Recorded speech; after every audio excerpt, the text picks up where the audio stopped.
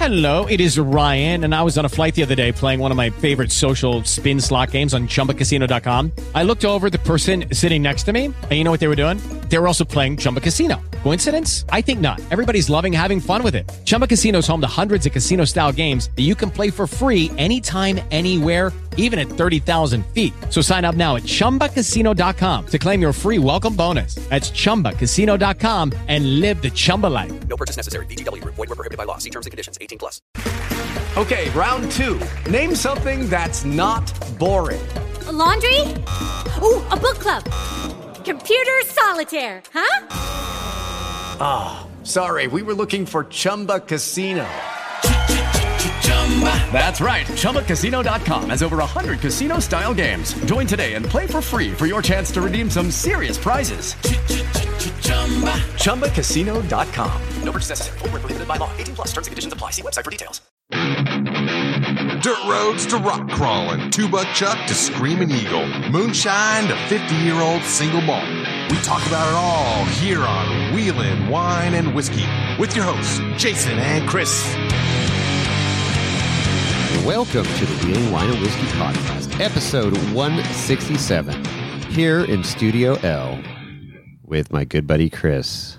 Hey, how you doing?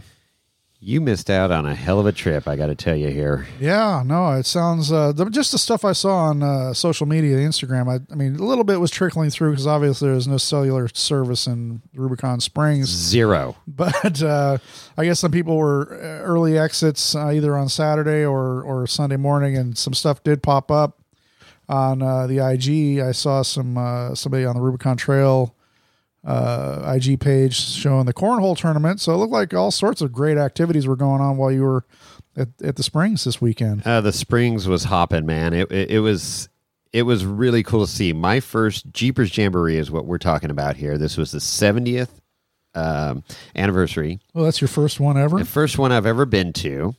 Been on the trail, for 30 plus years. Seen the Springs empty, without the jamboree going on and all the infrastructure, right. The big barbecue pits, and, every year they just kind of add something, and the city grows, because, there's the Jeepers Jamboree, there's Jeep Jamboree, they do a side-by-side event now, so there's different events that go through there throughout this July time frame, early August, and this next weekend coming up is Jeep Jamboree. So. Yeah, and they got a side-by-side this week event. So it is crazy. It's super cool, but we'll get into some of that. It's going to take a couple podcasts to get up to speed here, but we're fresh off the trail. And sitting down recording with you so we can get our podcast out this week. So I was able to interview a few people there at camp. Yeah, you did in great. Rubicon Springs. So, yeah, you weren't there. Lorenzo wasn't there. I had to just, make this happen. Yeah. As I do. So, there you go. Well, you're just giving till it hurts, man. You do all the background, but I gave you some pretty clean edits, so you should be okay there. Yeah, no, I'm looking forward to listening to this show and learning more about Jeepers Jamboree. I know it's a makes the trail super busy, and one of the things that was interesting while I've been home or at work is reading some of the comments about, is the trail open? From 10 p.m. to 6 a.m. or whatever. People are like, no, it's a county road. We can go whenever we want. And other people are like, you can go, but it ain't going to be fun, man. There's a parade permit. And so they, Friday, a group, or actually Thursday, a group comes in. Friday, a group comes in. And then Friday night, Saturday, everybody's back in camp. And there was roughly 1,300 participants and 300 volunteers. So there's 1,600 people to feed. I had the esteemed pleasure of being on the cook crew. You don't know anything about cooking, do you? 70 plus people. It was a blast. I mean, it was a lot of work, a lot of fun. The camaraderie with that group is unbelievable. And there's people that have been doing it for 25, 40 plus years on the cook crew. So there's some great stories. And I only learned a handful of real names. There was a lot of nicknames that everybody had. What's your nickname? Well, I don't have one yet. You got to earn that, and it takes a couple years. Well, I didn't do anything, that I know of, anything stupid or anything to give me a nickname. Or if you do something like, for example, they have a bartender in Dan that's been there for a long time. I learned his real name, but he also is known as Mr. Fizz. So he's the bartender. Mr. Fizz. Hey, Mr. Fizz! There's a full bar in the kitchen. Why am I not surprised? I know. Well, so they used to have a rum runner, and another interview I got, it kind of talks about it, but they used to run to the bar and, get people's drinks and stuff. Well, it was kind of far and took time, and so they said, well, why don't we just put a bar inside? So Mr. Fizz took that over. So just an example. So wait. So there's a bar just for the cook staff? Yes. Holy crap, I'm going to be there next year. You can serve yourself, or there's plenty of people besides Mr. Fizz that will keep your cup full if you want. So what were the selections of bourbon? I mean, anything? Oh, no, you had Jack Daniels. Oh, I mean, you got Jack, Stoli, or Sky. They had Sky vodka. They had Beefeaters and Tanqueray gin. Okay. Not a gin guy, but Bacardi. They had a spiced rum, the Captain Morgan. So they had the staples. The staples were there. You had orange juice, cranberry, pineapple juice. You had your tonic water. So you had your, and then of course you had your sodas. You had 7-Up and Coke. So there was plenty there, and then some random stuff would show up. Like there was a bottle to make old fashions with. Oh, okay. So I did. It wasn't highfalutin, but there could be some highfalutin. Oh, it was good, but some people would bring tequila. Tequila was flowing. Some of those people, the tequila sunrises in the morning. I did not touch the tequila, but tequila is not our friend. I did a screwdriver in the morning. So Dan, Mr. Fizz, he brings over ice cream. Okay. And he's got vodka, and then your favorite, the peanut butter whiskey Screwball. Oh, no. And so I'm watching him. So he's basically making like these mudslides. Sure. In the morning. So he'll blend up, and he got a new blender this year. He got like a good Vitamix blender because I guess he burned the one out last year. Is this a gasoline powered one? No, it's electric. Wackery whacker, whatever they call it. So he'll make up a blender full and walk around the kitchen filling everybody's cup. And then, but the great one was Saturday morning. He did gin fizzes, so that's how he got his name, Mr. Fizz. Okay. And it's a tradition in our family that my uncle started is gin fizzes on Christmas morning. Sure. And I'm not a gin guy, but you don't taste the gin in a gin fizz. It's got orange juice and. Just a little bit, just enough hair of the dog to wake you up. Yeah, and really good. So he did gin fizz. I'm like, oh, this is like Christmas morning here in the Springs.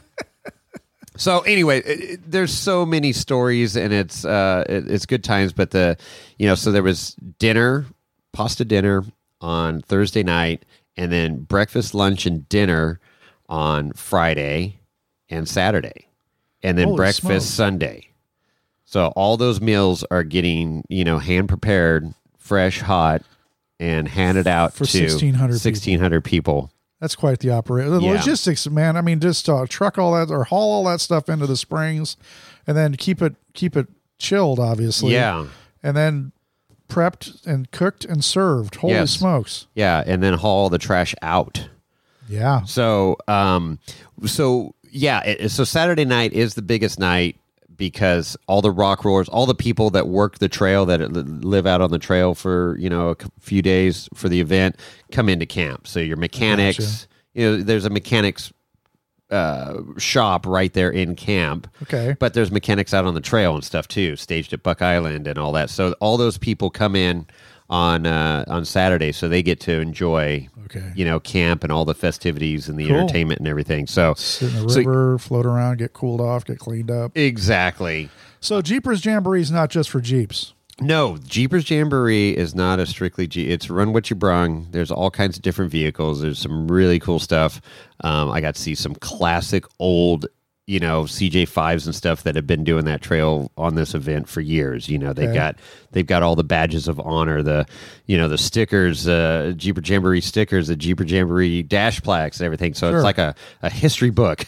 And you're looking at these rigs and I mean, you could just appreciate it's a rough ride coming through. They're not on, you know, King coilovers and link suspension and stuff. They're on some, you know, clapped out 1950s, 60s springs and those MDT tires or whatever. And then there's a bunch of old Willys, super cool to see. And then of course there's, you know, your JL crowd with their windows up and the, you know, latte maker going and AC. Roll the windows down, enjoy the mountain air. Listening to some smooth jazz as you're cruising over the Rubicon on your 40s. With your tons and 40s. Cappuccino. Yeah, there was some really neat rigs to see. What was the most over the top one you saw? Most over the top one? Well, there was some custom builds. So there was like this one guy had a 5, started out as a CJ5, stretched it so it was like a Scrambler or CJ6, all right. and then put a Jeepster grill on the front, and it was pretty cool. You know, it was this bastard child Frankenstein of rigs, but it was cool. There, you know, and then some of the Willys, just the old classic Willys. There was some super clean ones, and then there are the ones that were just, you know, just run over the trail for years and just put fuel and oil in them and just keep them going. Were there like rigs that didn't have roll bars with the windshield folded down? And I see those guys going up some of the waterfall climbs and stuff with basically a lap belt, no roll bar, windshield down, and they're just going, you know. And I'm like, man, it's yeah. It's crazy, but there's a lot of traditions that have been going on in camp, you know, and there's just certain things that stick. And so we got there. So I rode in with Clint in his 69 Bronco, badass Bronco, just like Tommy's, you know, and super comfortable, had plenty of room for all our gear. I had the Gazelle tent in the back and stuff. I'm like, you know, are we going to have room? He goes, oh, I got a Bronco. So I'm like, sweet. And then Bob had his Willys and Patrick had his Willys. Okay. And so we got up there Wednesday to Patrick's house, drove up to, he lives in Cameron Park, drove up to Placerville to Bob Sweeney's place, shop, and picked up Jeep trailers, you know, the Bantam Jeep trailers. Yeah. And then we loaded up with food, whatever, you know, they load up in your trailer. There's a cold box there. There's a freezer box. And then they got all the dry goods, and then you got beer and supplies for the bar. Sure. And so all this stuff is just getting loaded up to the brim in these trailers. And then we went back to Patrick's house that night, and then at 4 a.m. Thursday morning, we headed up the hill. So you're driving the rig. You're not towing. You're towing trailers. But you're not. Your rigs aren't on trailers. No. And then the other thing is you got to think about all the participants, and there's no trailer parking. Right. You know, we came in the Tahoe side, but right. Everybody else coming in the Loon side that are participants for the trail. But anyways, so we had breakfast at the Getaway in South Shore Tahoe right before the Y. Oh yeah, dude, that place is freaking money. Oh, that's great. Had a chorizo scramble thing. They had a chorizo Benedict too as a special that morning. I was like, I don't know if I could do chorizo and then go so good. Sit in the rig for hours on end. No, it was good.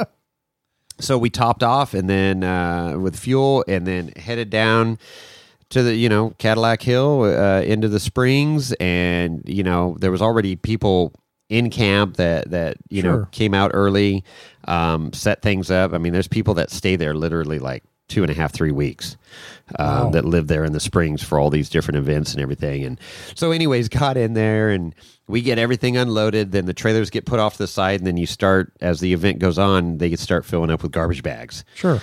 And then they throw chain link and ratchet straps over that so the animals don't get in there. Raccoons and bears. But we didn't have any animal instances that I know of. I wouldn't think with that many people in the so springs, much noise. Yeah, they wouldn't be. So speaking of noise, thrilled. So we do dinner that night. It was, you know, pasta, garlic bread, all this stuff. Good, wholesome dinner.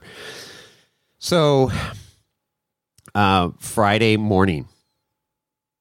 So, you know, we all the food crew camps in what they call the VIP camp. It's behind the kitchen, Okay. by the river. Great place. But I mean, we are literally, it looks like a homeless encampment because every square footage is taken up with either a 4-wheel drive rig or a tent. Okay. I mean, everybody was just on top, but it was cool. It was a fun community, right, to be part of. So that morning right around 6:13, 6:15, I looked at my phone. Wow, boom!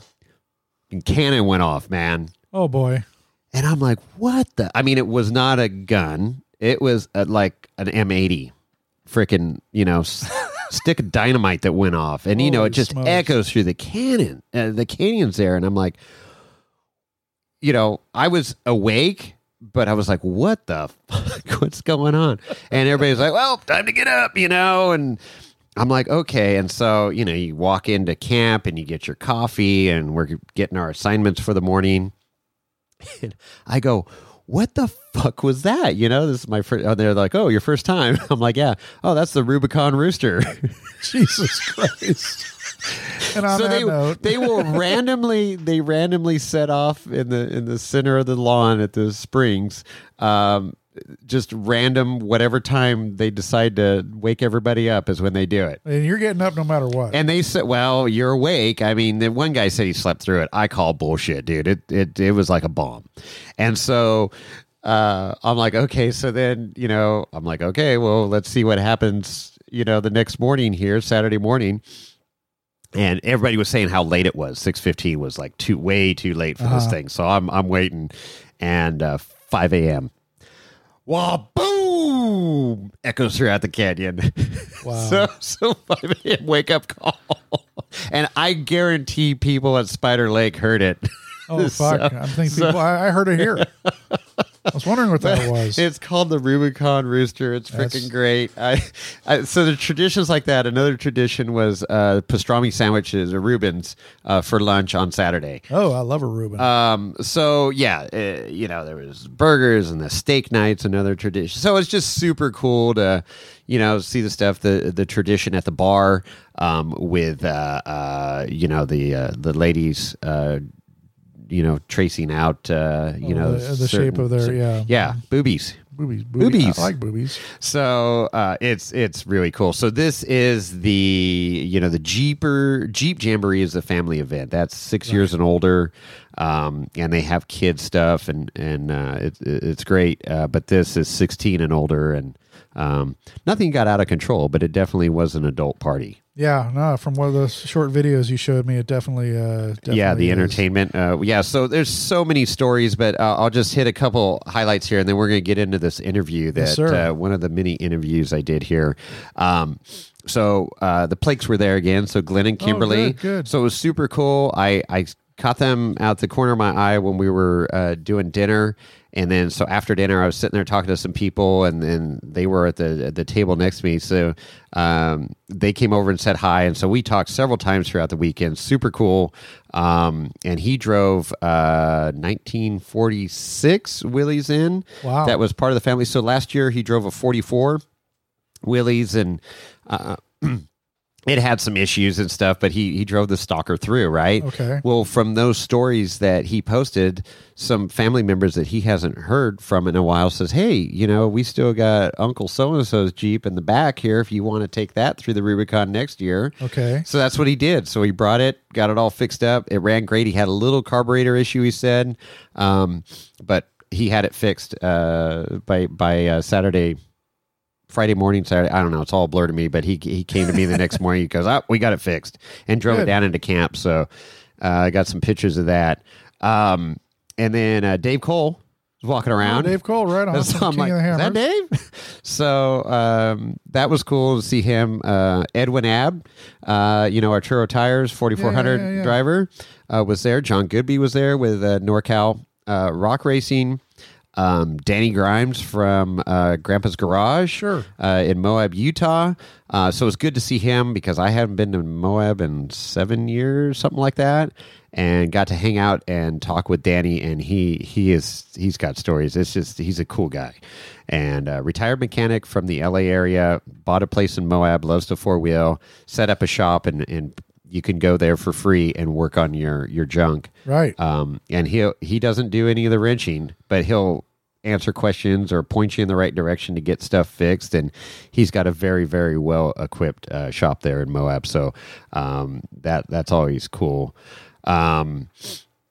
Yeah, so it was just, and then a bunch of friends and stuff I've met over the years of four-wheeling. And the who's who. It's a big event. And some of these people have been going there for, years. I mean, it's just a tradition. They just make it happen. So one more final thing. Let's see.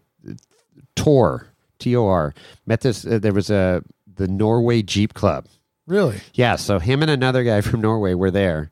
They had a rental. He called it a rental Jeep, but they have brought their own vehicles in the past, had them shipped over and ran. Isn't that crazy? Yeah. That's Norway. Yeah, no shit. I mean, that's what do you do? You don't throw it on an airplane. You got to put it in a shipping container and plan way ahead of time. And so if you're listening, Tor, I hand you a sticker and stuff. I hope you had a safe trip back to Norway. Yeah. Probably still on his way. Raul Gomez. Oh, yeah. Too. He was there at the corner of the bar. I go, oh, shit. So it's fun. Just, That's their backyard right there. Bunch of people. More stories. Helicopter probably brought him in. Yeah. Yeah. There was some funny, so many funny shirts that people were wearing and some stickers and stuff on rigs. I mean, we could do a whole podcast on that. Oh my gosh, what do I got here? Oh, there's one shirt that said, we broke up, but we could still be cousins. Shit.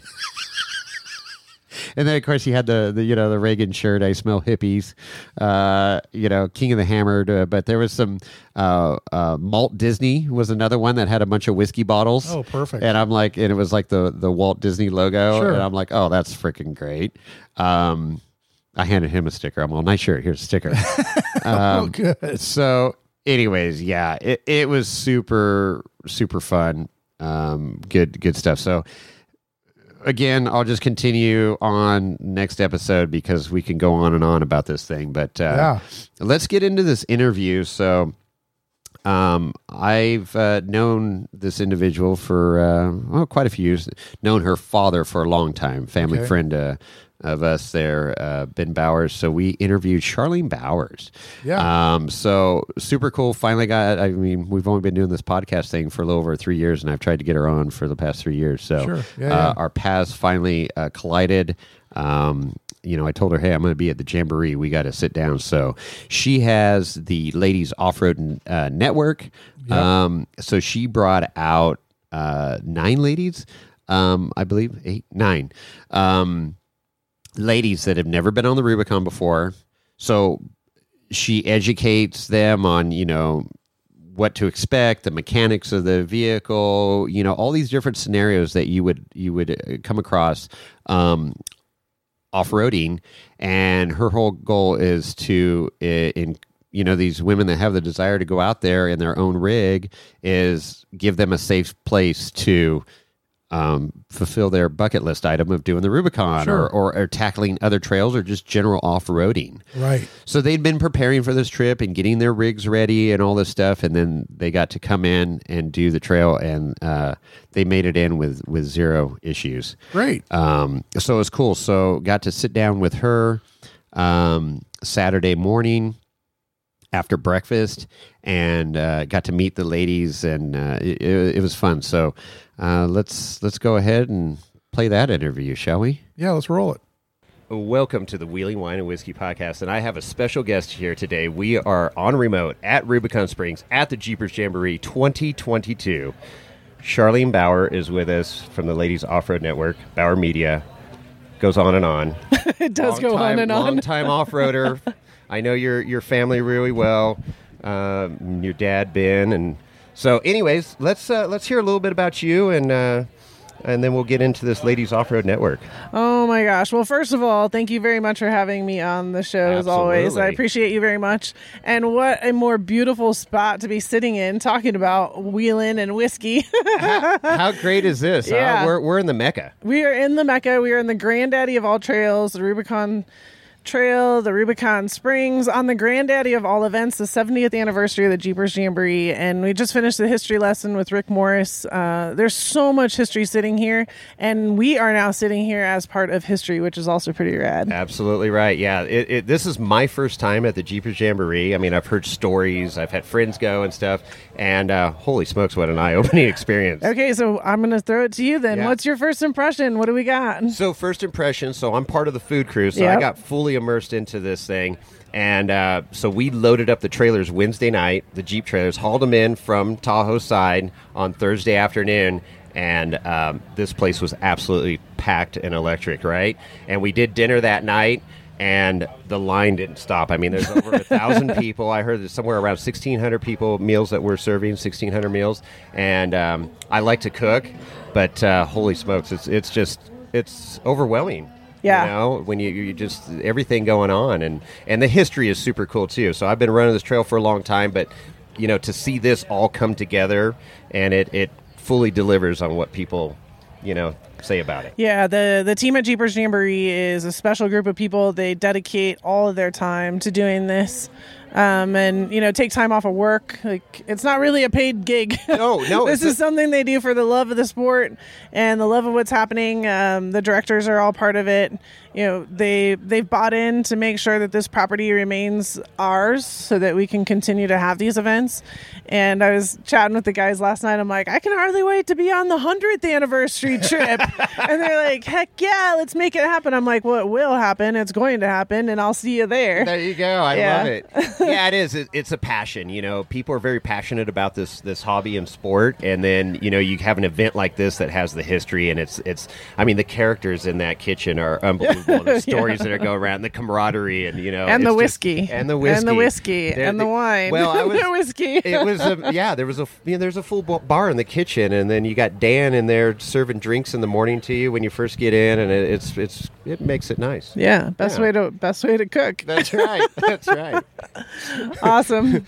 So let's get into the Ladies Network here. So how did that get all started? And well, that's an interesting story. So I started working in the off-road industry 28 years ago. My very first job was changing dirt bike tires at a motorcycle shop.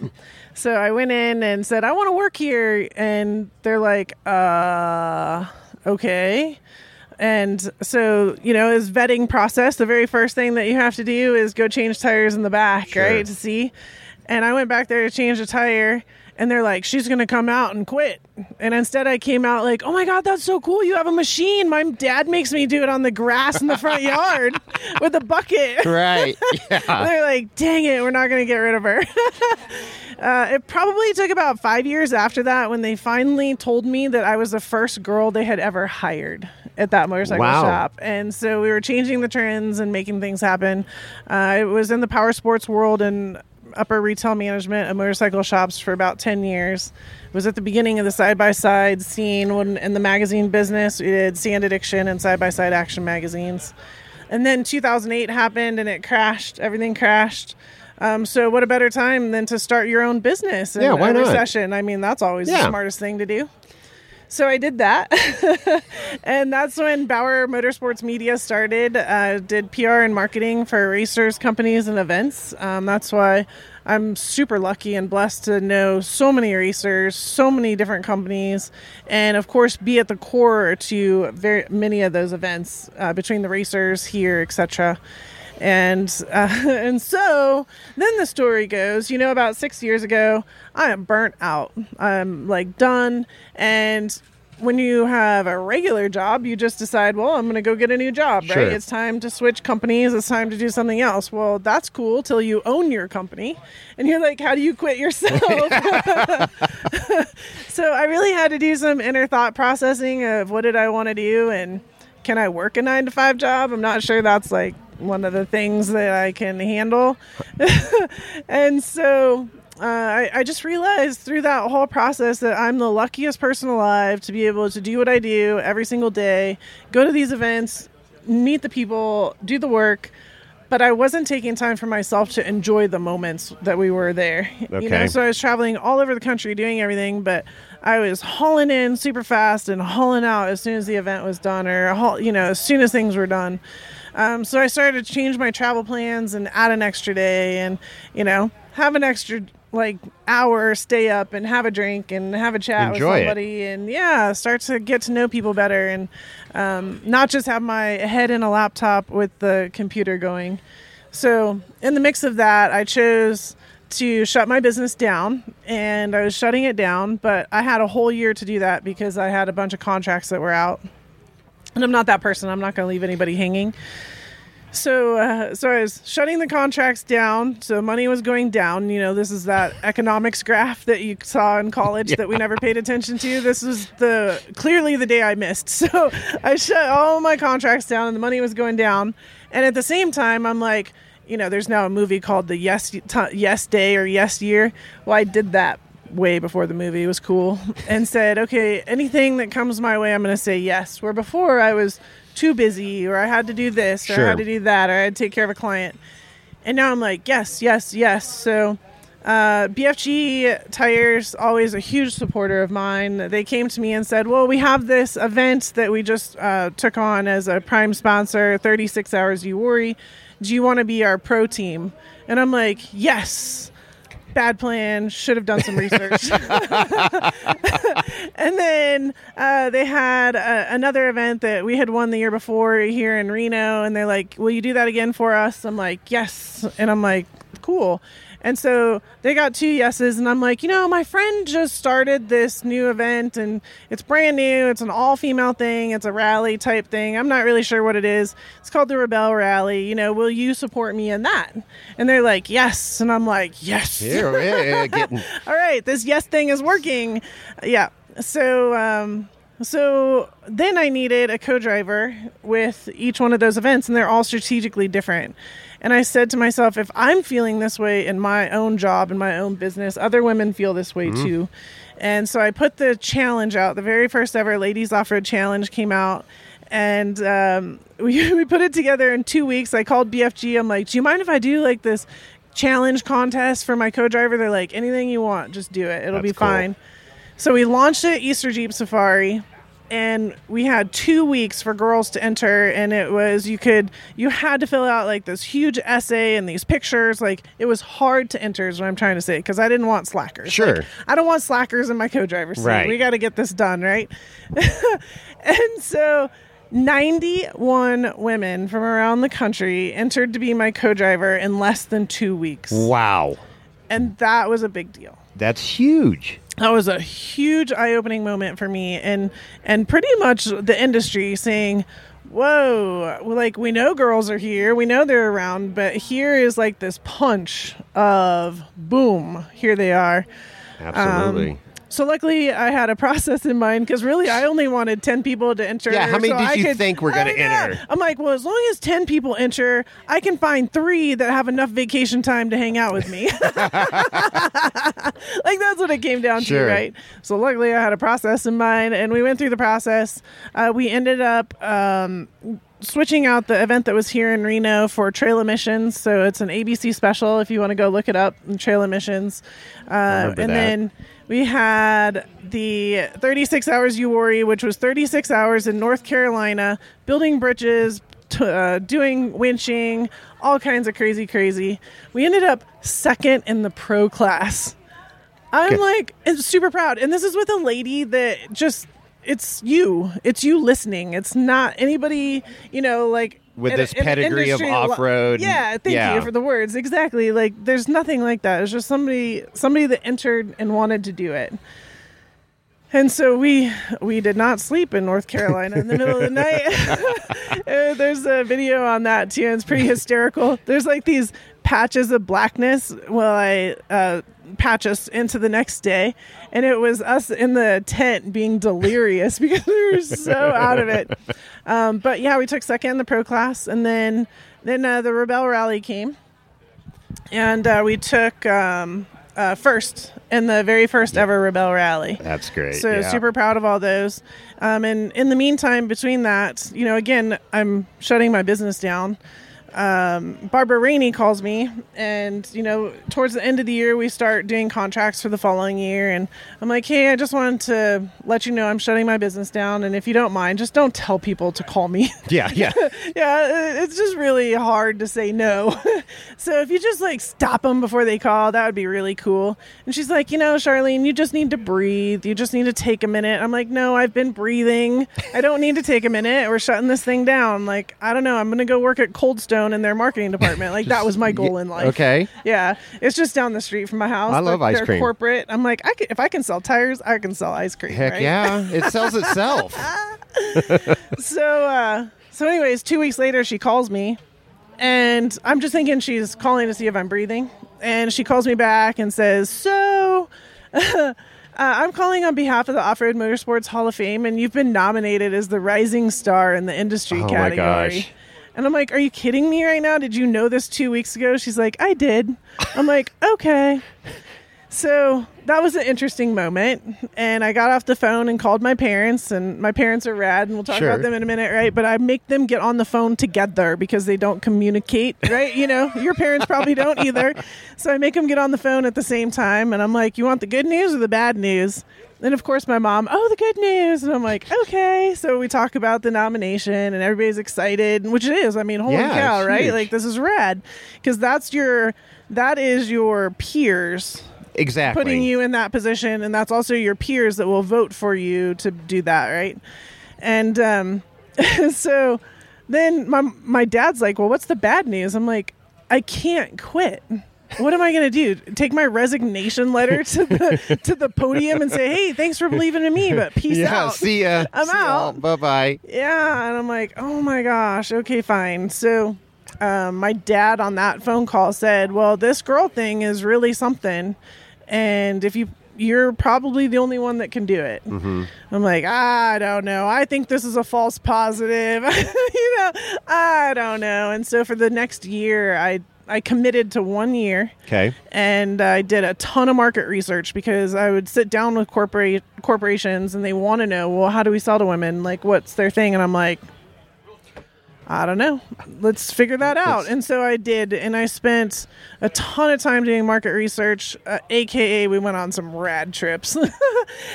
These girls all thought that they were going on rad trips with me. No, I locked the doors, and they had to talk to me for 8 hours, right? So they were my market research friends. And we built Ladies Off-Road Network to what it is today, which is constantly changing. It has not been the same thing practically month to month, but for sure not year to year in what it is doing. However, the core is exactly what it is. And what women want is education. They want to know what's happening. They want to learn. They want to, they're not like guys oh, I'm just going to jump in my Jeep and figure it out on the way, right? Yeah. We don't have that personality type. Right. So they want to learn. So education is core. And then adventure, women want to go out and have rad adventures, do cool things, be places, see things. But the key word is safely. Mm-hmm. So they want education in a safe environment. They want adventure in a safe environment. So that is what Ladies Off-Road Network provides at the 100%. Any program that you see that I put on, that is the goal. It's education in a safe environment, or like here we have 8 rad ladies that just drove in with their co-drivers that were the team of teams.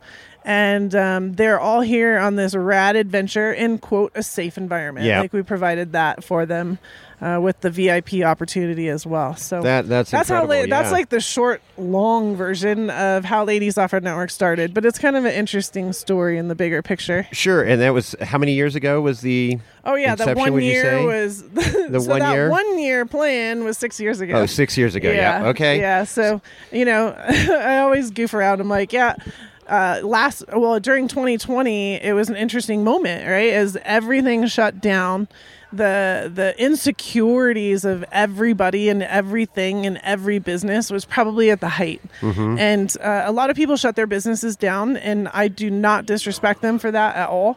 I ran the numbers, I ran the spreadsheets. I'm like, you know what? This would be a perfect time to shut this baby down if I wanted to, because it's an easy out, right? Right. And so I ran it all.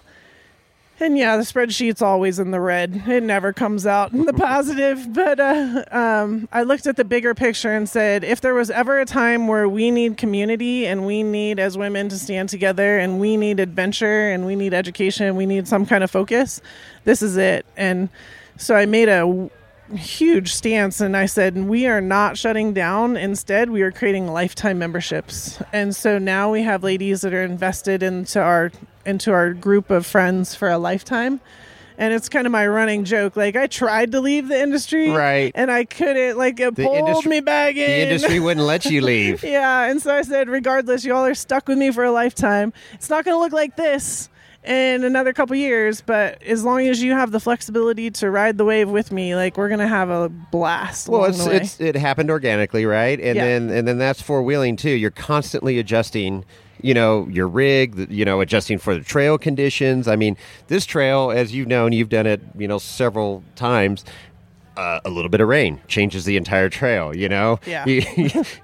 Rocks move. The line that the Jeep went on or four-wheel drive in front of you may not be the right line anymore. So you're constantly making those adjustments. So you're no stranger to all that. Exactly. And I say that a lot of times too, like, all right, everybody, we're coming up on a waterfall. What do we want to do here? Yeah. So are we bumping running or are we not? So what? Yeah. Share a story that sticks out with you of taking a group of ladies out off-roading and, you can't, obviously, there's no way to account for everything. You try and prepare the best you can, but what was one of those major, like, detours or something maybe that stood out that ended up being a really cool thing? Knock on wood, between the ladies' preparation and their OCD, ADD, ACHD, all these things, right? Oh my gosh. I love them to death. And, we're all A-type personalities. Mm-hmm. Let's just make sure we're all very clear about this. So with all of that, like, the preparation from them is pretty much been on point, and I'm really proud to say that we rarely have any dramatic issues. We play medical emergencies every once in a while. I have some fake blood in my Jeep, and so, like, I'll come out and fall and cut my leg and cover it up with my hand where there's not really a cut, and make them come and save me, quote unquote, because we really push wilderness first aid. We do a big push with that and getting people certified. So there's a lot of fun along those lines, but just being out and watching them and the panic faces coming into an obstacle, and I'm like, no, you totally got this. Just follow my line, follow the spot, follow us through. And the smiles and the giggling at the end, and maybe a little bit of cussing at me in the middle.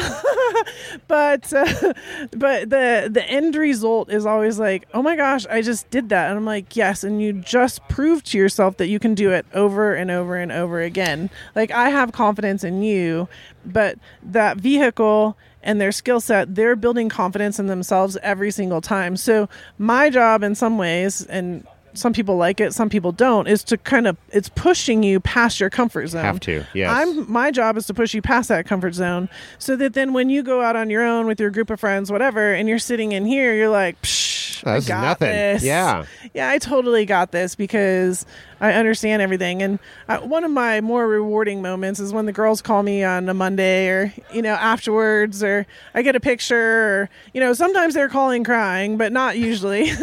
But it's like, hey, you know what? I did this, or I told the spotter where I wanted to go. Perfect. I told them what line I wanted and said, this is what my Jeep can do. Put me on this line. And where everybody else was having a challenge, they climbed right up it. I'm like, that's the full win for me right there. Yeah, so going back to that where, you come up on an obstacle and you've got a newbie wheeler that's nervous, very nervous. They're nervous of breaking their rig, one, and two is like, I've never done anything like this before, right? Mm-hmm. And so I get to experience that with our safety clinic year in, year out, and it's so cool. I love it. I mean, it's super rewarding for me too, but it's you take a different approach with each person and rig, right? You can't, there's no carbon copy. It's like, oh, what I told her is what I'm going to tell the next one. No, right. You got to kind of gauge whether their level is on that anxiety level. If they're super freaked out, I'm like, hey, just shut off the Jeep for a second and let's just talk about this. Here's what we're going to do. Here's how this is going to, you're going to hear rocks hitting underneath your rig or whatever it is. So kind of prepare. That's a thing. That's yeah, okay. Yeah, it's okay. That's what those it's skid good. plates are. Exactly. That's what you paid all that good money for those skid plates. Exactly right. Exactly. But it is. It's so it's having to adapt. And so I'm sure you've, over the years have learned a lot from seeing these different situations and how people react to them. Yeah, and the pro tip that I'll give everybody right now is drink a ton of water. Yes. Like hydrate. It sounds silly, but drink a ton of water. We've been using those hydration packs now, the IV packs, which are pretty cool. Because that's what helps your brain function, period, is water. And then I feed these girls more than they could ever eat. I think Bob and I were like, I don't know, we were kind of warring up a little bit the other day about who feeds better at events. All right, good. Yeah, it was pretty funny. But, just having the simple sugars for this trip here in the Rubicon, I gave everybody 2 packages of Skittles. Oh, there you go. Skittles, it's fast sugar, right? You take a little handful, and it's pretty immediate fast sugar moment. So if you're on that up, down, especially on a long trail like this, and you're starting to get into that rut, then that simple sugar of a Skittle situation can bring you right back into where you need to be. So it sounds silly, like, oh, I'll just prep work with my vehicle and everything else. I'm like, yeah, but where's your prep work on yourself?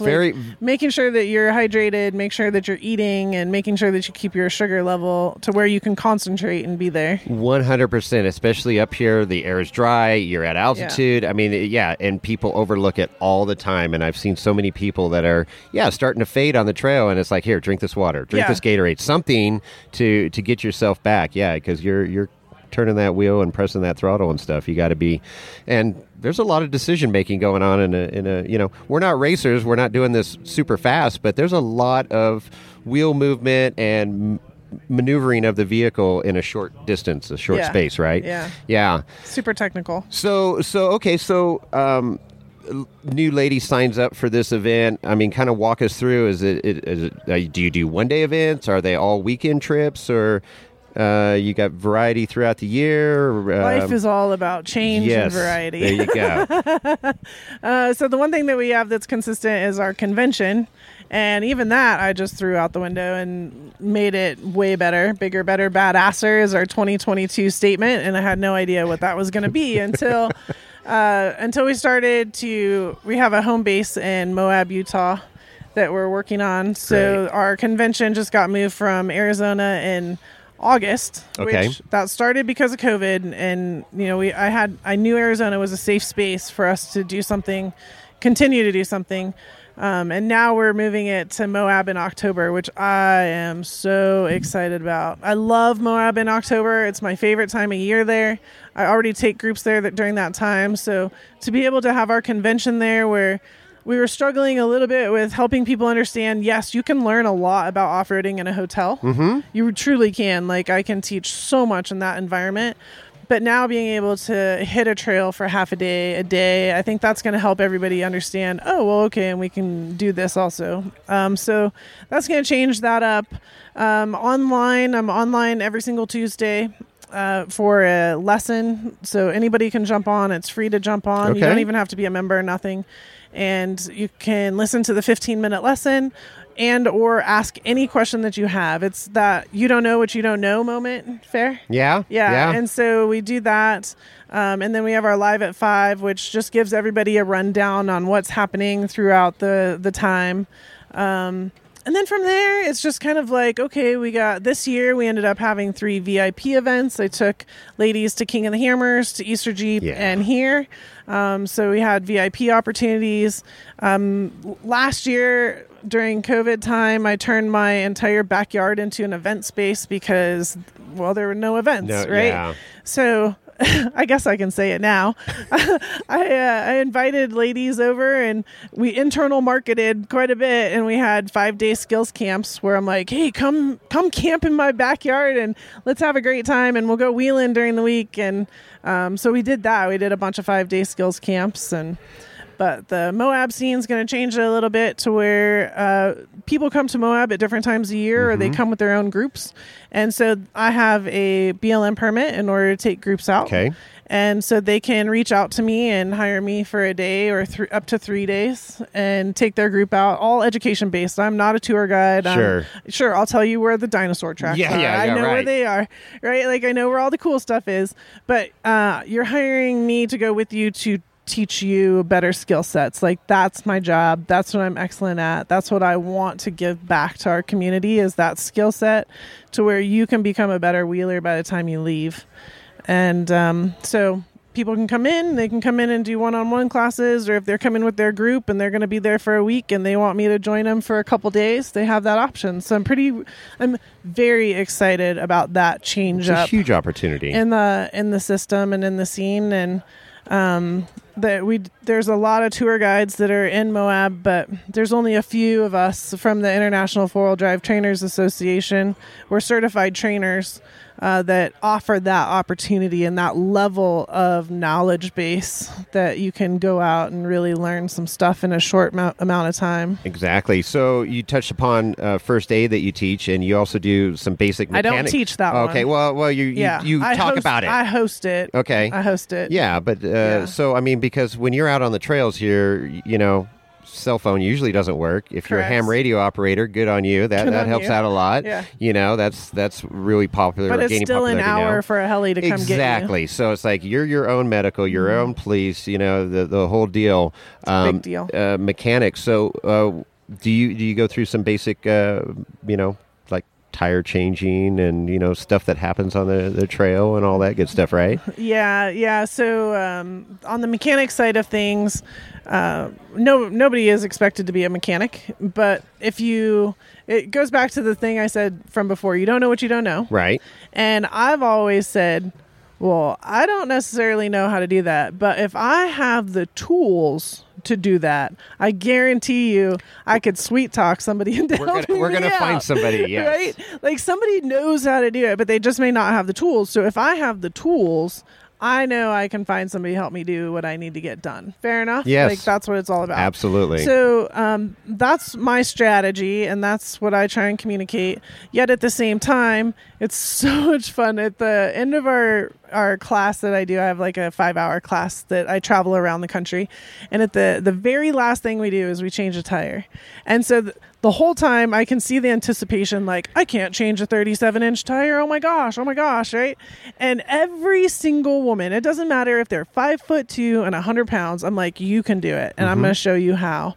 And sure enough, they get down on the ground. You get down and dirty with that big old BFG tire down there. And they take it off and they put it back on and they're like, I've had girls in tears because they're just so excited that they have the opportunity now to be able to do that and that confidence that goes behind it. So, yes, we teach that. Yes, through the mechanics of gear sets and gear changes, like I was saying in the convention, how we have the opportunity for teaching inside is we had Andrew from Let's Roll there one day, and he is the Yukon master installer, and their group is who teaches all the Yukon people. And so they brought their stuff into the hotel, and the girls got to play with gears and slipping them in and out. And they're like, the locker goes there. Like, where does the locker go? That's one of the funnest conversations I have is, okay, everybody, so where's the locker? And I bet right now there's half of the people are like, I know right where it is, and half are like, I don't know. Yeah, right? And it's in the little carrier, right, in between the gears, in the pumpkin, and your axle. And you just don't think about things like that and how it all engages and disengages. And so those are the conversations we get to have all the time. And how it benefits you off-road, right? Yeah. So when and why. Yeah. When and why. Exactly. And that's the other part with girls. Like, we want to know why. We're like 3-year-olds. Why? Right? And so they're all nodding. So even the girls listening, they're like, well, yeah. So we want to know why. And that's also my teaching method is I'm going to tell you not only how to do it, I might tell you how to do it right now really fast because we need to get it done right now. Sure. And then we'll come back to the why. But this is the portion of the pie where it's like, this is your why, and here's how we do it. That's great. Yeah, explaining the basics there and everything. And it's, another aspect is, when you're learning how to four-wheel off-road, it's like you put somebody in one of these, $90,000 Jeeps out here that are fully set up, lockers, 40s. You're not going to learn to really four-wheel very well, because those are point-and-shoot vehicles. If you can start out with something and build it up and learn, and then when you get that locker, you're going to really, truly appreciate it. It's like, yeah, this is money well spent, and that winch, that first time that winch, you winch out your friend or you have to use it to recover yourself. So it's always nice seeing, you talk about all the rewarding aspects of when somebody goes out and conquers an obstacle and all that, and then that other part of it is seeing them build their vehicle up and just empty every pocket, which Jeep stands for, right? You get to that point and it's a blast. Yeah, the JK market really changed things a lot. When the JK market came out and the aftermarket finally caught up with it, right? All of a sudden there's bling here and bling there and 40-inch tires here and, all this stuff. And then these people would go and buy these vehicles because they're awesome. Yeah. They're rad. They were totally built. And so they would go and buy these vehicles but not know how to drive them. Mm-hmm. And so we would look from the outside, looking in, we were guilty judging a book by its cover. And so we would look at these vehicles and we're like, oh my God, this thing is totally built. So I'm good. Driver knows what they're doing. They clearly built a great ride. And then they're like, smash, smash, smash. I'm like, oh my God, okay, we don't have a driver. Pump the brakes, yeah. So we got to catch the driver up to the vehicle now. Yes. And so that's been a lot of fun through that JK market. And then just having the opportunity for Jeep to sell such a capable vehicle, and for Bronco now to be selling such a capable vehicle, which, pro tip, if you're looking at a Bronco, do not get the stay bar disconnect. Must have. And then, we always have our Toyotas out there. We got a lot of Land Cruisers that are coming out. Sure. I'm starting to work with a bunch of ladies and guys that have the Subarus. I mean, that's so much fun to get little vehicles through like big the Outbacks and stuff? I'm okay. like, oh, you want to do that? Okay. Well, you're looking at the ground clearance, yeah.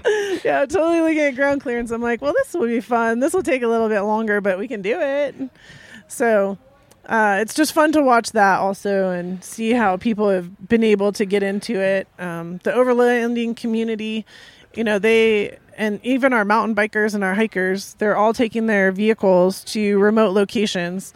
And that's a big deal for me from the Tread Lightly perspective. I'm on the board of directors for Tread Lightly, and just making sure that people understand that you may not consider yourself an off-roader, but you are the second that you put your tires on the dirt. 100%. And just to be respectful of that trail and that the process in which you are out there. And then do your research and do your homework so you don't get stuck somewhere. The map system, we were going mountain bike riding, and Google Maps took us on a literal trail to get to our start point. And I delegated. I delegated and gave somebody else the opportunity to get us to the head of the mountain bike trail, right? And so when he told me where we were going, I'm like, oh, okay, I kind of have an idea. Easy, go to the camping area and then go down the road. And all of a sudden we're on this dirt road. And I'm like, what's happening here? And then next thing I know, we come around a corner and there's a Yukon with its step smashed in, we're trying to get that taken care of and get him off the trail and oh boy, turn a bunch of people around, which is Google's fault. Yeah. But we kept going because, well, that's what we do.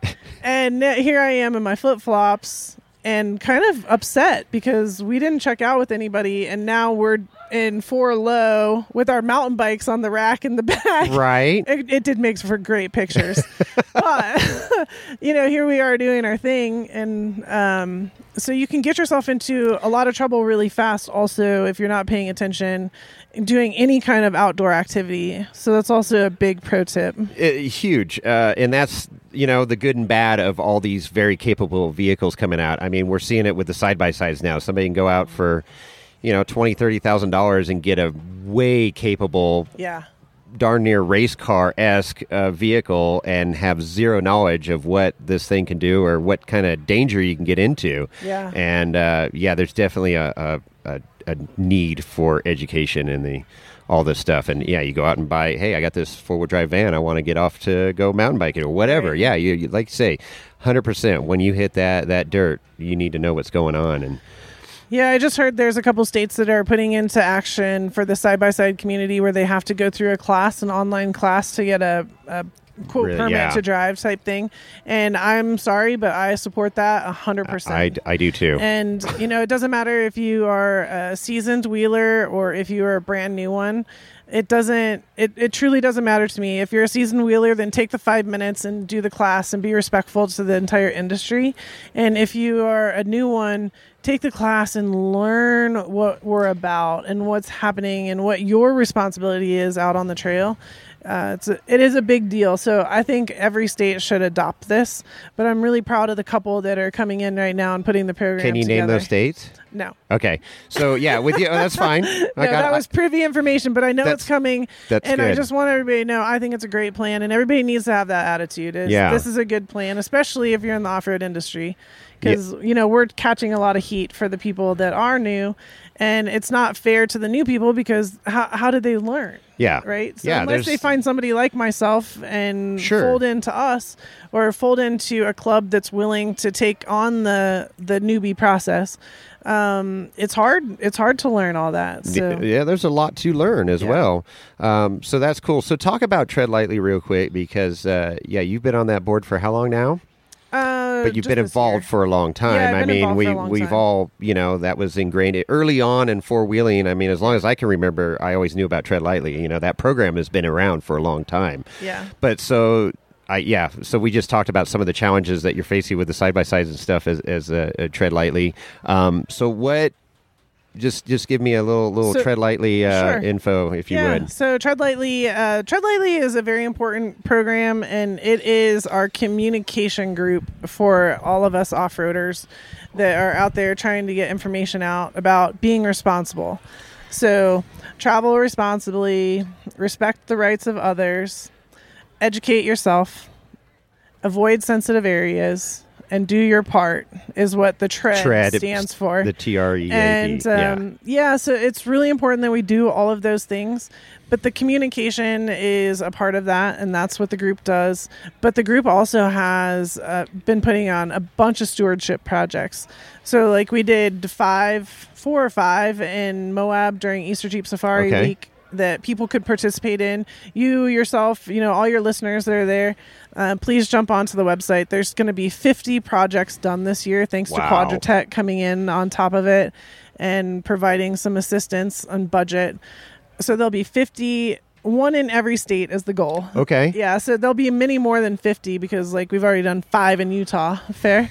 But that is all part of it. And these stewardship projects can be as simple as putting signs up, to as simple as we re-stickered the Kokopelli Trail with the arrows. Okay. So that people knew that they were going in the right direction. And to stay on the trail. Yeah. Yeah. And to more difficult as we built a fence that went up around and protected some petroglyphs. So the fence was there where you could still see them, but not where you're up and damaging them so that you can be there for the long run. Great. So there's a lot of different options, a lot of different opportunities for people to get involved in that, but that's a great one. And then I also encourage from the land use perspective, get involved with your local land use group. So whether that's your state organization or, say Friends of Oceano right now, we've been doing this huge Pismo Beach fight. So if you are in that zone, you've ever been to Pismo Beach, you want Pismo Beach to stay open, become a part of that group, because then that way your voice is also being heard within that element, and those groups are the ones that are able to lobby. So those are the ones that are fighting, quote, the government. They have the lawyers, they have the lobbyists, they are the people that are helping us keep the land open from that end. So Tread Lightly is the preventative maintenance, right? The preventative one that's saying, hey, here's the education, here's the knowledge base, here's us showing the good faith of the off-roaders and what we do and the greatness that we do. And then your local groups or your national groups, they're the one that are saying, okay, we're boots on the ground. We're fighting hard here. We need to keep these trails open. ORBA is our business association one. It's really strong for us because all of us in the industry understand if we don't have trails, we don't have a job. Nope. We don't have a business, right? So, and we respect that. So we work really hard from our business end also to support that. That's great. Yeah. So the Off-Road Business Association there. Yeah, man, we could just keep going on with all this different stuff. Let's get that. There's a lot going on. Well, there's a lot. I mean, you've been part of it. You've been you immerse yourself in the off-road industry, whether you like it or not, I guess. So let's talk about the trip into. So much easier just to sell ice cream, though. I know, right? But it's not as fun. You wouldn't have the stories, Charlene. I would not have the stories. You would not have the stories, I have the stories. And how many millions of friendships developed out on the trails and all that stuff. I'm so lucky. I tell everybody that comes around, like, I'm the lucky one. Right. I'm the lucky one because I got to meet you. I got to hang out with you. I got to watch you grow. Like, I'm the lucky one at the end of the day. It's rewarding. Yeah, like you say. So talk about the trip into the Rubicon here for Jeepers Jamboree 70th. So give us some highlights of your group coming in and how that all went. So very excited. We had 8 vehicles come through. These ladies are on the Ladies Off-Road Network VIP tour of the Rubicon Trail. Okay. And thanks to Bob and the whole group at Jeepers Jamboree for having us as part of this. Like this, I said, Bob, Jeepers Jamboree is the only way to make this work. And the 70th, like, how cool would that be? And I really appreciate them for helping us make it happen. But the drive in and the way in was... I'm like Mama Bear happy right now. Okay. I'm not going to lie. I've been saying it and I mean it to such a huge respect. These ladies have been taking like the last six months to a year or more, working on their vehicles, building their vehicles up, understanding their vehicles, and then also coming and doing driver training and doing different things with me in order to get on that trail on Thursday and have the confidence that we got this. Sure. Right? We got this. So the investment time that they put in showed off at 100%. It was as we had no issues on the way through the Rubicon Trail. And that is rad. Well, that speaks volumes, right? I mean, because huge volumes. Even seasoned wheelers have, a mechanical issue is a mechanical issue. You try and fix everything you can and prevent it before getting here. But to do that, that's hats off. There's to also you. There's also driver inflicted mechanical issues. 100%. There's no doubt about it. Sure. We all backed up a couple times. Who cares? That's what you do. Like you save the equipment. That line didn't work. Let's take this line. Like we all did that a few times. But to really get anybody into, there was no pickle moments. There's no like butt pucker. Well, I'm sure there was a lot of butt puckering. Speak for yourself. But just smooth sailing, a great trip.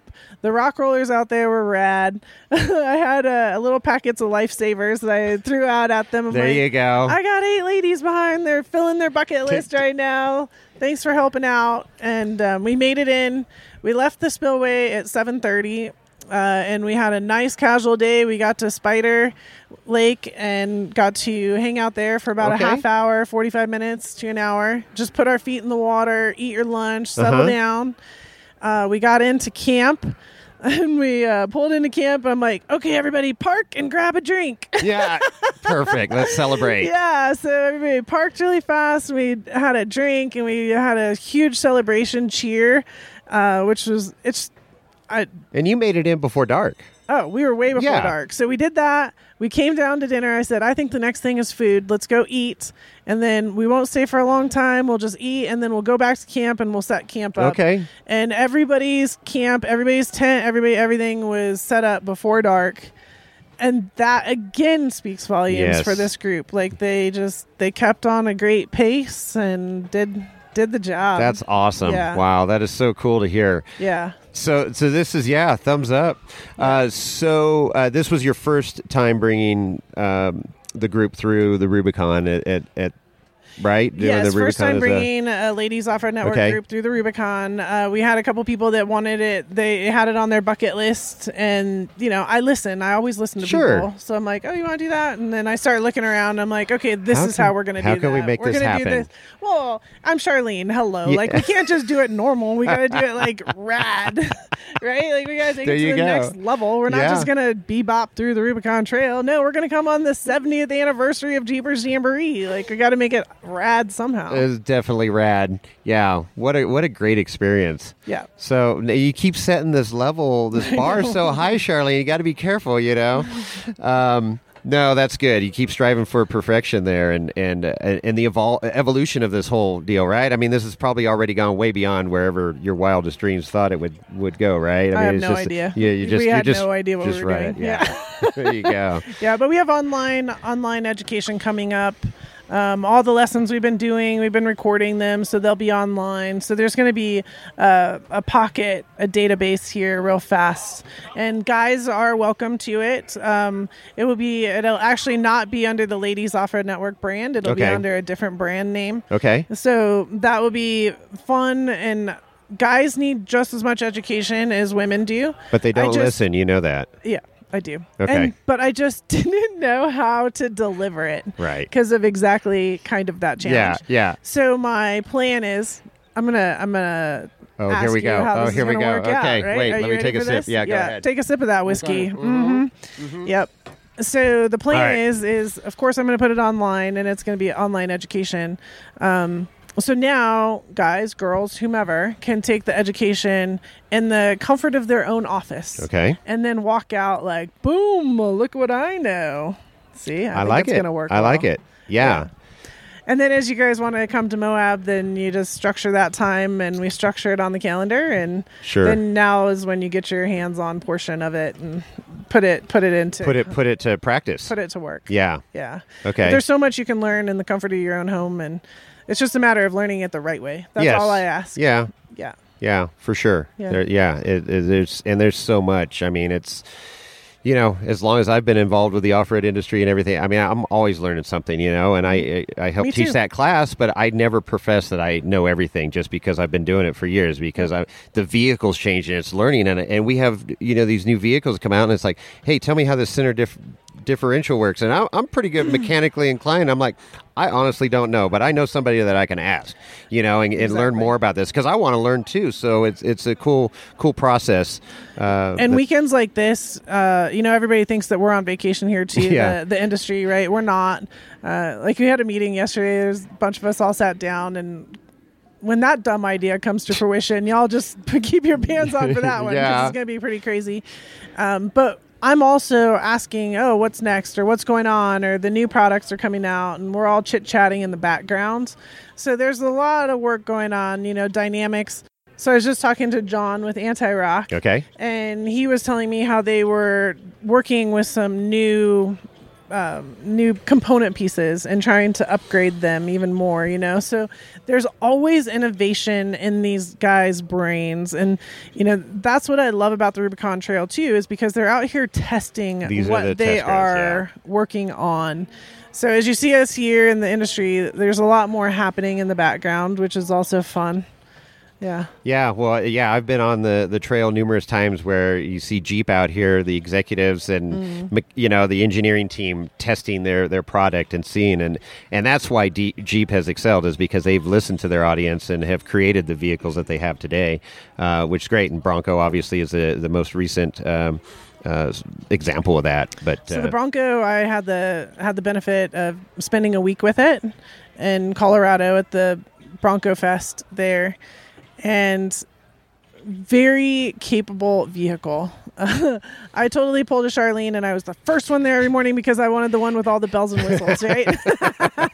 And I kept jumping in it because I needed to prove it over and over and over again, and I needed to understand all the buttons, and I needed to understand how I was going to teach this, and I needed to understand what was happening. Luckily, Brad Lovell was there, and a couple of the other people that had been on the project forever and ever and ever, and I'm like, okay, so how is this stay bar working, and how are these gears working, and how is this working? And so they got down and dirty with me on the technical side.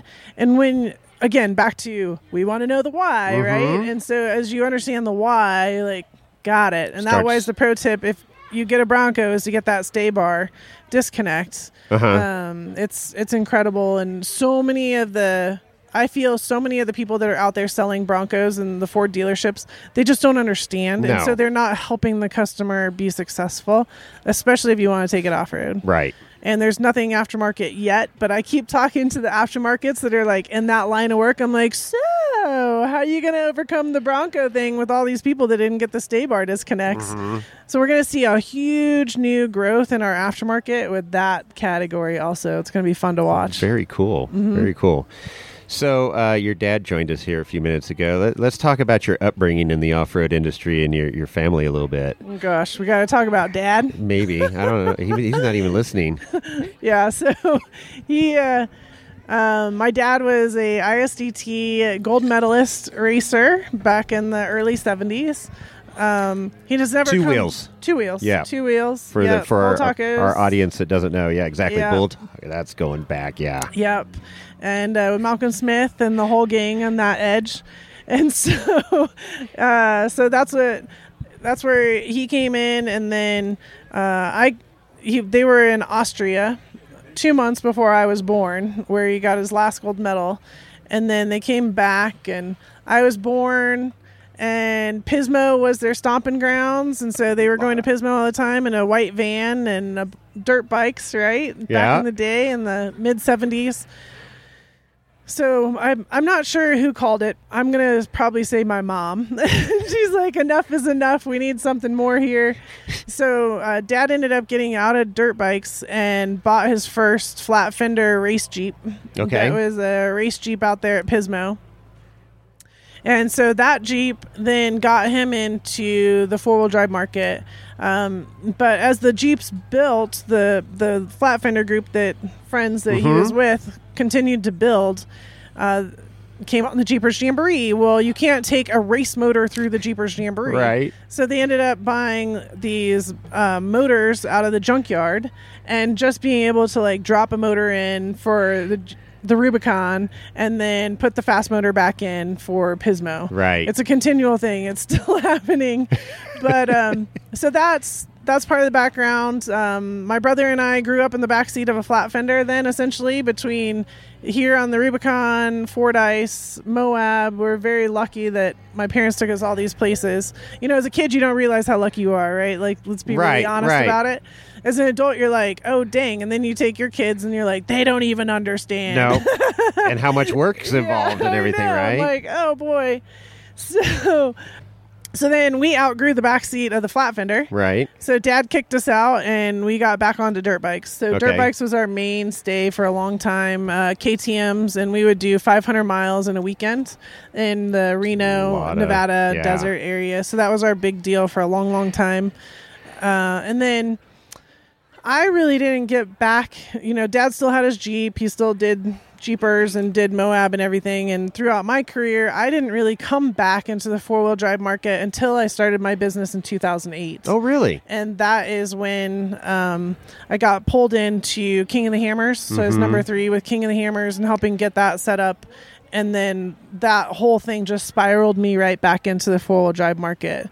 So I've had buggies, and I'm the fastest girl at Backdoor 2 years in a row. Yeah, that's quite the title to have. I was going to say, you might want to be careful who you share that information with. Yeah, that's Greg awesome. Mulkey from Raceline loves to introduce me like that. And the fastest girl at Backdoor. And I'm like, oh my gosh, really? Do we have to go there again?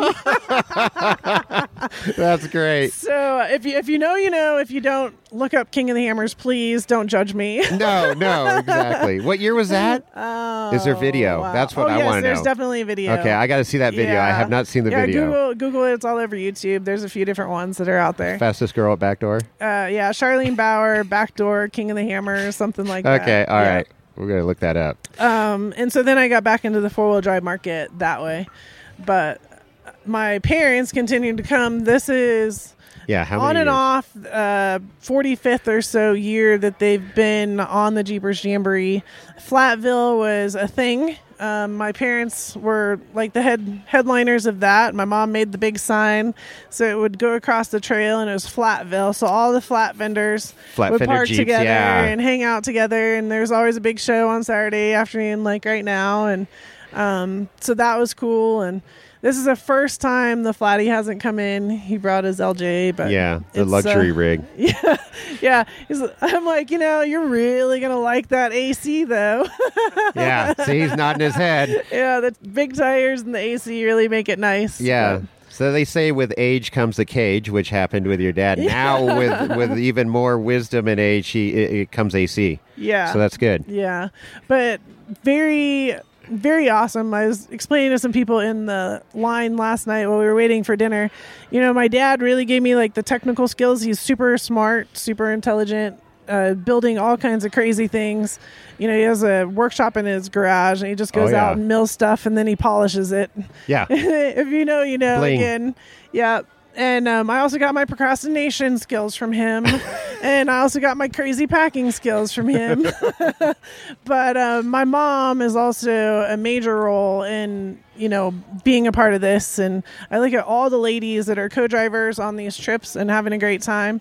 And especially as a kid, my parents never let us come on this trail. Really? Ever. We were never allowed on Jeepers Jamboree. This was their trip, their thing, their thing. My mom loved it because she didn't have to cook, right? Right. Got to go on vacation and didn't have to cook, didn't have to do anything, just had to help set up a tent, and here they were having a good time.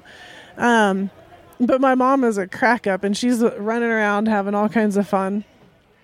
And so I didn't actually come on the Jeepers Jamboree until I was in my 30s. Really? And I came in an Ultra 4 car.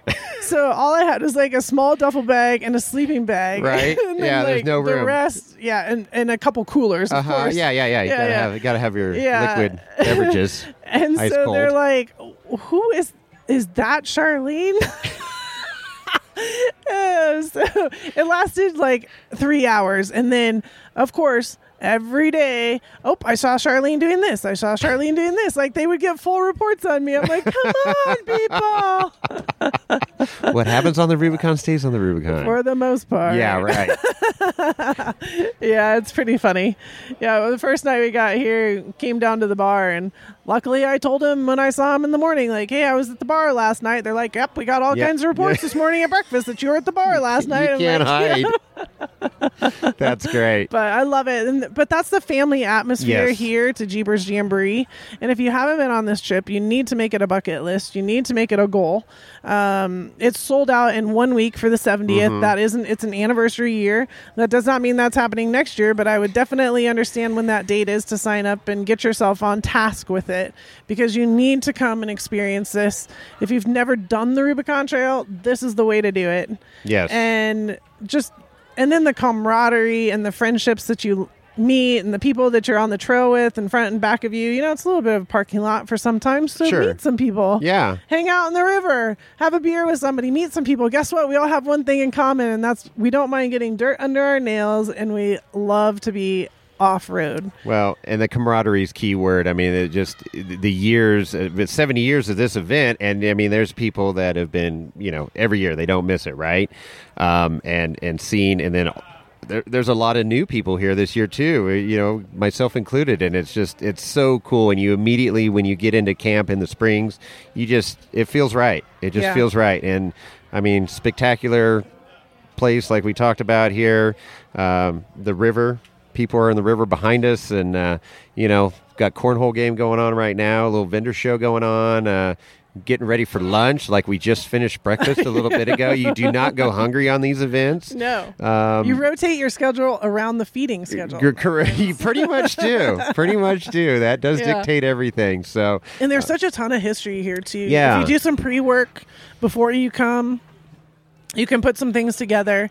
If you get here and you want to go on a hike or something, there's plenty of people that can point you in the right direction. Ask somebody; they will tell you. Go check this out or whatever. Yeah. We had our history lesson this morning here, which is always fun. And the 60th, Rick Morris, right? Rick Morris. Yep. At the 60th, Mark Smith was still alive, and so we had Mark Smith here speaking. It's just incredible. And, I say it sensitively, but we are losing a lot of our history in these years right now from the beginning of when the Rubicon Trail started and Jeepers Jamboree started. So the more and more that we can get from these guys, and now it's coming down to our generation. Yeah. My parents have been coming forever, and they're 80. So I'm glad that they're making the anniversary years, but carrying on from there. Sure. Yeah. And Chris Collard, he recorded that whole deal with Rick this morning, so that's great to just have that documented because and he wrote a book. Rick did, so that was cool. He was signing those this morning, but you come into these areas and you start hearing this trail especially, people that don't even off-road know the Rubicon or know that, it's somewhere near Tahoe and, it's some crazy trail and that people used to, go to the springs for healing properties and all that stuff, right? And drive their cars in. Yeah. They're two-wheel drive cars. Well, you can't even get near it now, so two-wheel drive. And I knew this, and it hadn't registered with me in so long, but the first person to ever drive on the Rubicon Trail, actually drive a vehicle, was a lady. It was? Really? Yeah. Is that what Rick talked about this morning? Yeah. Really? Yeah. And that's in his book? Yeah. Oh, I'd love to. Yeah. How cool is that? That's very cool. Yeah. What, I know. What was she driving? That one home. Now you're putting me on the spot. I don't know. I didn't get to hear all of the conversation. Something. Yeah. Okay, there you go. I'll memorize it for the next time we chat. Well, there you go. Okay, perfect. Yeah. Well, we kind of got to get back get involved in some of this action here, I think, don't you? We got some whiskey to drink. Yeah. It's Saturday in the Springs. I still have a little bit of Jack Daniels left. Okay. Well, I know where Saturday night. I know where more is. We've been doing good. I know where more is. Oh no, I know. I stock up. Yeah.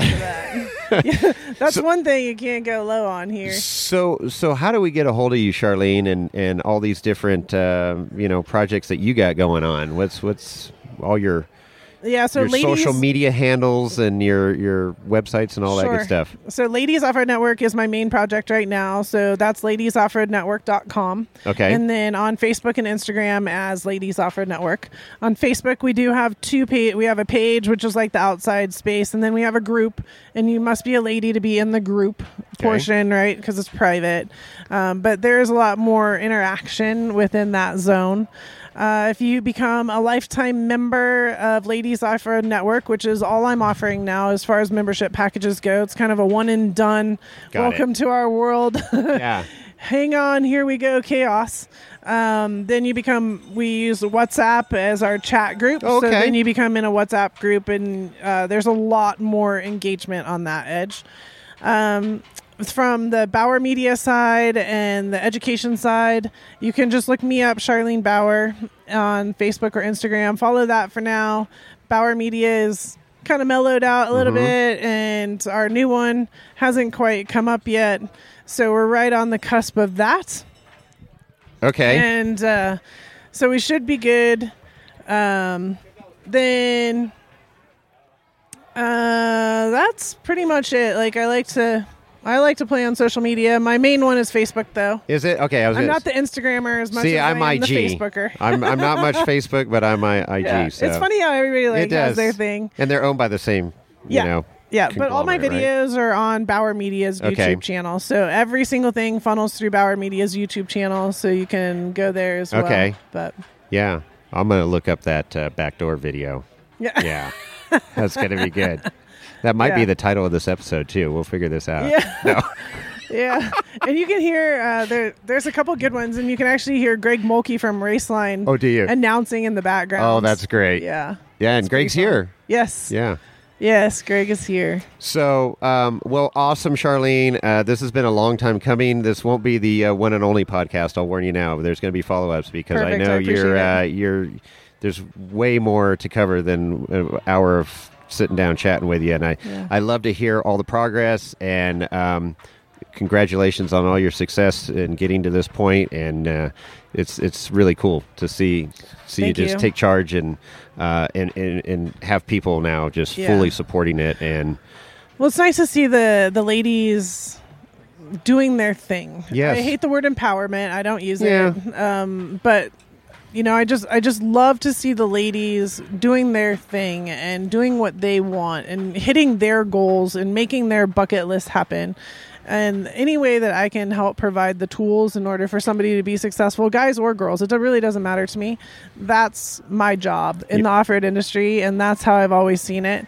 I'm also a part of SBN, the SEMA Business Women's Network, and right now we're doing a Bronco build through that, and that will be at its own booth at the West Hall, the new West Hall, for SEMA this year, where again women from the industry are working on building a vehicle that says this is what we want the Bronco to look like and this is how we like it to style out and everything.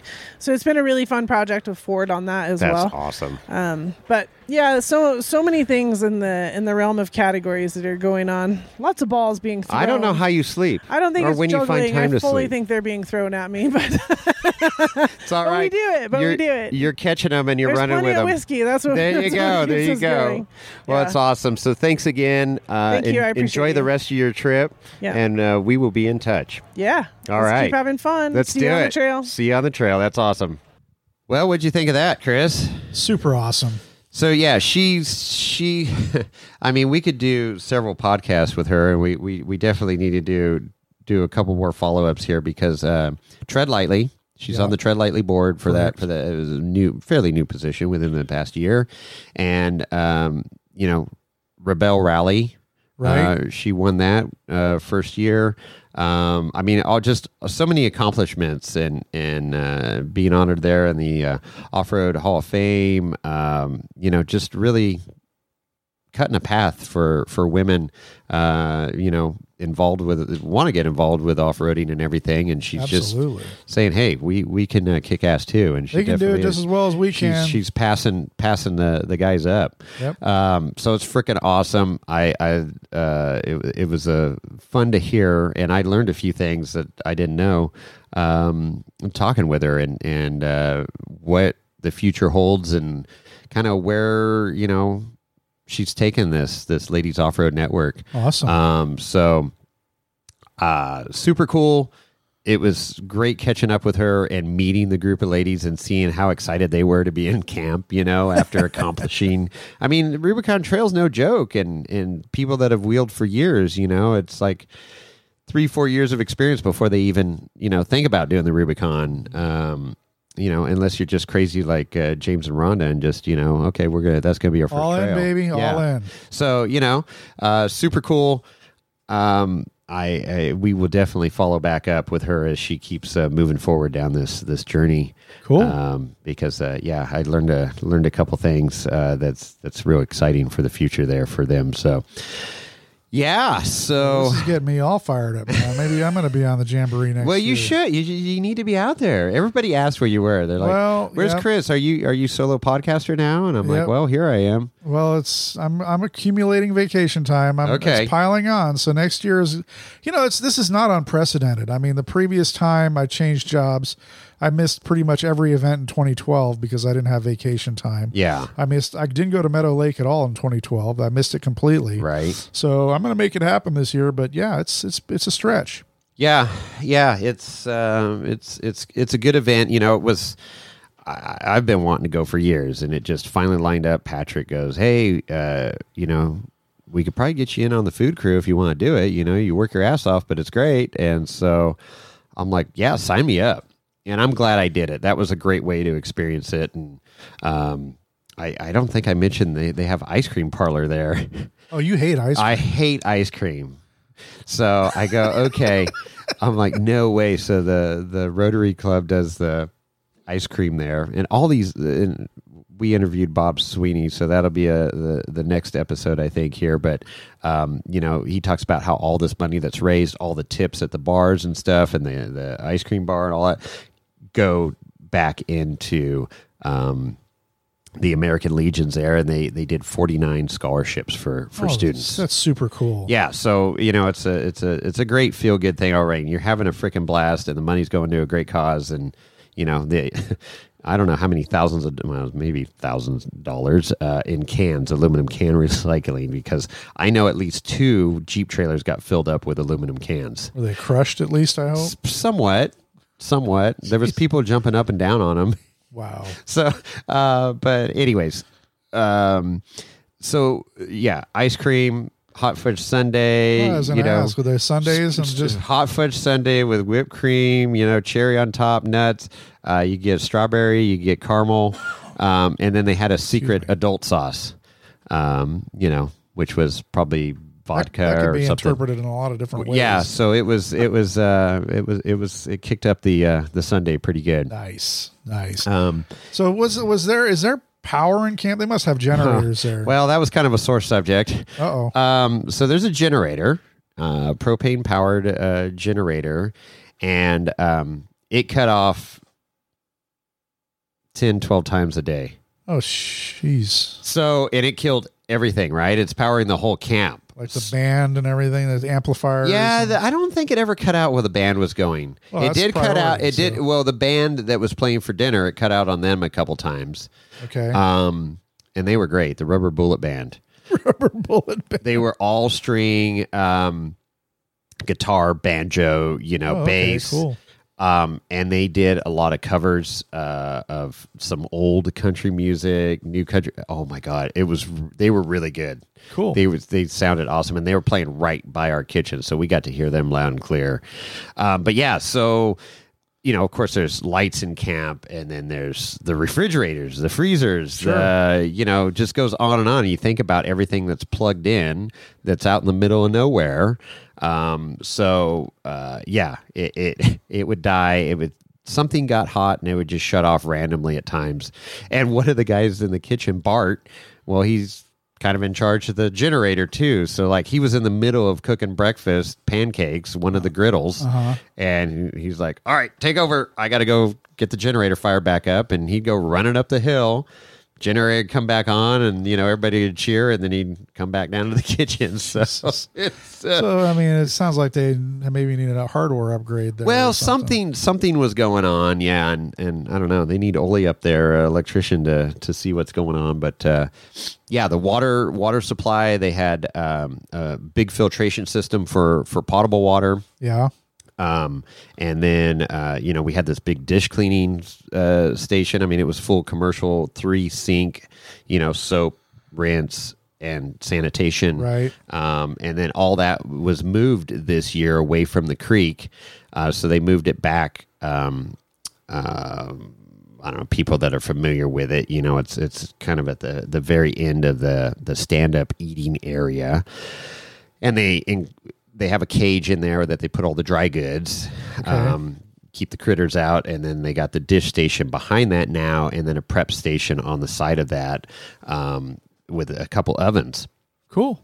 So that all got built just recently here since May, and they've got the drain water from the kitchens going into a septic system and all that stuff now. Good. So it's all good. There's just many improvements every year, and yeah, I mean, when you got that quantity of food to crank out, it's intense. I mean, these pots that we were cooking in, were, damn near 3 foot in diameter and 3 foot tall. I mean, they were just, huge aluminum pots. A lot of people, a lot of food. Making pancake batter in these pots and a huge whisk and getting the ratio right of, we were using, I think we went through 3 cases of Budweiser beer, and the pancake mix and water. So the Budweisers and the beer cakes. Yeah. Wow. So good. So that's the only thing Budweiser is good for, is making pancakes. Right. But yeah, and oh my gosh, I mean, it was literally gallons of pancake batter that we were whipping up. You had quite the experience, and we could talk a lot more about it, but obviously the focus, and we have more episodes coming with more content from Jeepers Jamboree. Super cool. I'm inspired. I want to go next year. I'm going to try to make that happen. Sweet. Mark your calendar. November 1st is the opening date for registration.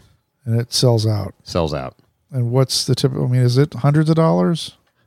Millions of dollars. Million. Well, I didn't win the billionaire lottery, so. Well, yeah. No, it's I think it's around $600 or something a head. Okay. For the 4-day. Cool. You get fed and you get entertained. You get fed and entertained. Yeah. And the bar, you pay for the bar? You pay for the bar. That's what I figured. Yeah, Cash drinks bar. aren't included. Sweet. But okay. it's reasonable. So when was that? November what? November 1st. November 1st registration. 2022. Opens. Sweet. We'll open, and then you can you get signed up for next year. Save your spot for 2023, the 71st. 71st. This is, wow. Keeps on trucking. Well, what else? That's I think that's enough for now. All Unless right. you want more. No, we could go on and on and on. But I this give till it hurts, This will be a Chris. long episode as it is. All so right. A lot of information that is conveyed. So if Great you wanna, to catch up with Charlene. Yeah, super So that cool. that was good. Hope you guys enjoyed that. Yeah, hit us up on the social webs. What do we got? IG, Yeah, Wheeling Wine and Whiskey on the IG. right, And then, of course, our website, wheelingwinewhiskey.com, right. which is you can find all of our past episodes there. And, of course, our links to merch. And if you want to support the show, you can go to irate4x4 from there. Right. Don't ever forget about that. irate4x4.com is a super great place to get more information. I'm sure there's information about Jeepers Jamboree there, too. Become part of the Barrel Society, and so I brought my Old Elk gas can flask out. Oh, there you go. Charlene loved it. She goes, "I want one." So I'm like, "Well, you can get one by doing the signing up on the Barrel Society $20 a there, month. the Old Elk Club." That's right. So yeah, super cool. If you want to email us, you can email Jason or Chris at wheelingwinewhiskey.com. And don't forget about our phone number. That is a direct connection to us where we can hear your voices. Love to hear your voices, and they get played back on the show. That number is 408-800-5169. 408-800-5169. Yeah, give us a call. It goes straight to voicemail. Lorenzo's we don't answer. too lazy to answer the phone. So We love it when you shock us. So, yeah, bring it on. yeah, there's some great voicemails coming in. As you know, we just did that contest for Gear Wrench Corey, the debt collection there. So That's right. yeah, good stuff. Give us a call. It was great meeting people out there. Welcome to the podcast. If this is the first episode that you're listening to, and I got to meet you out there at Jeepers Jamboree. There's only 166 more to listen to. Yeah, get caught up. All right. Well, with that, Chris, We're out.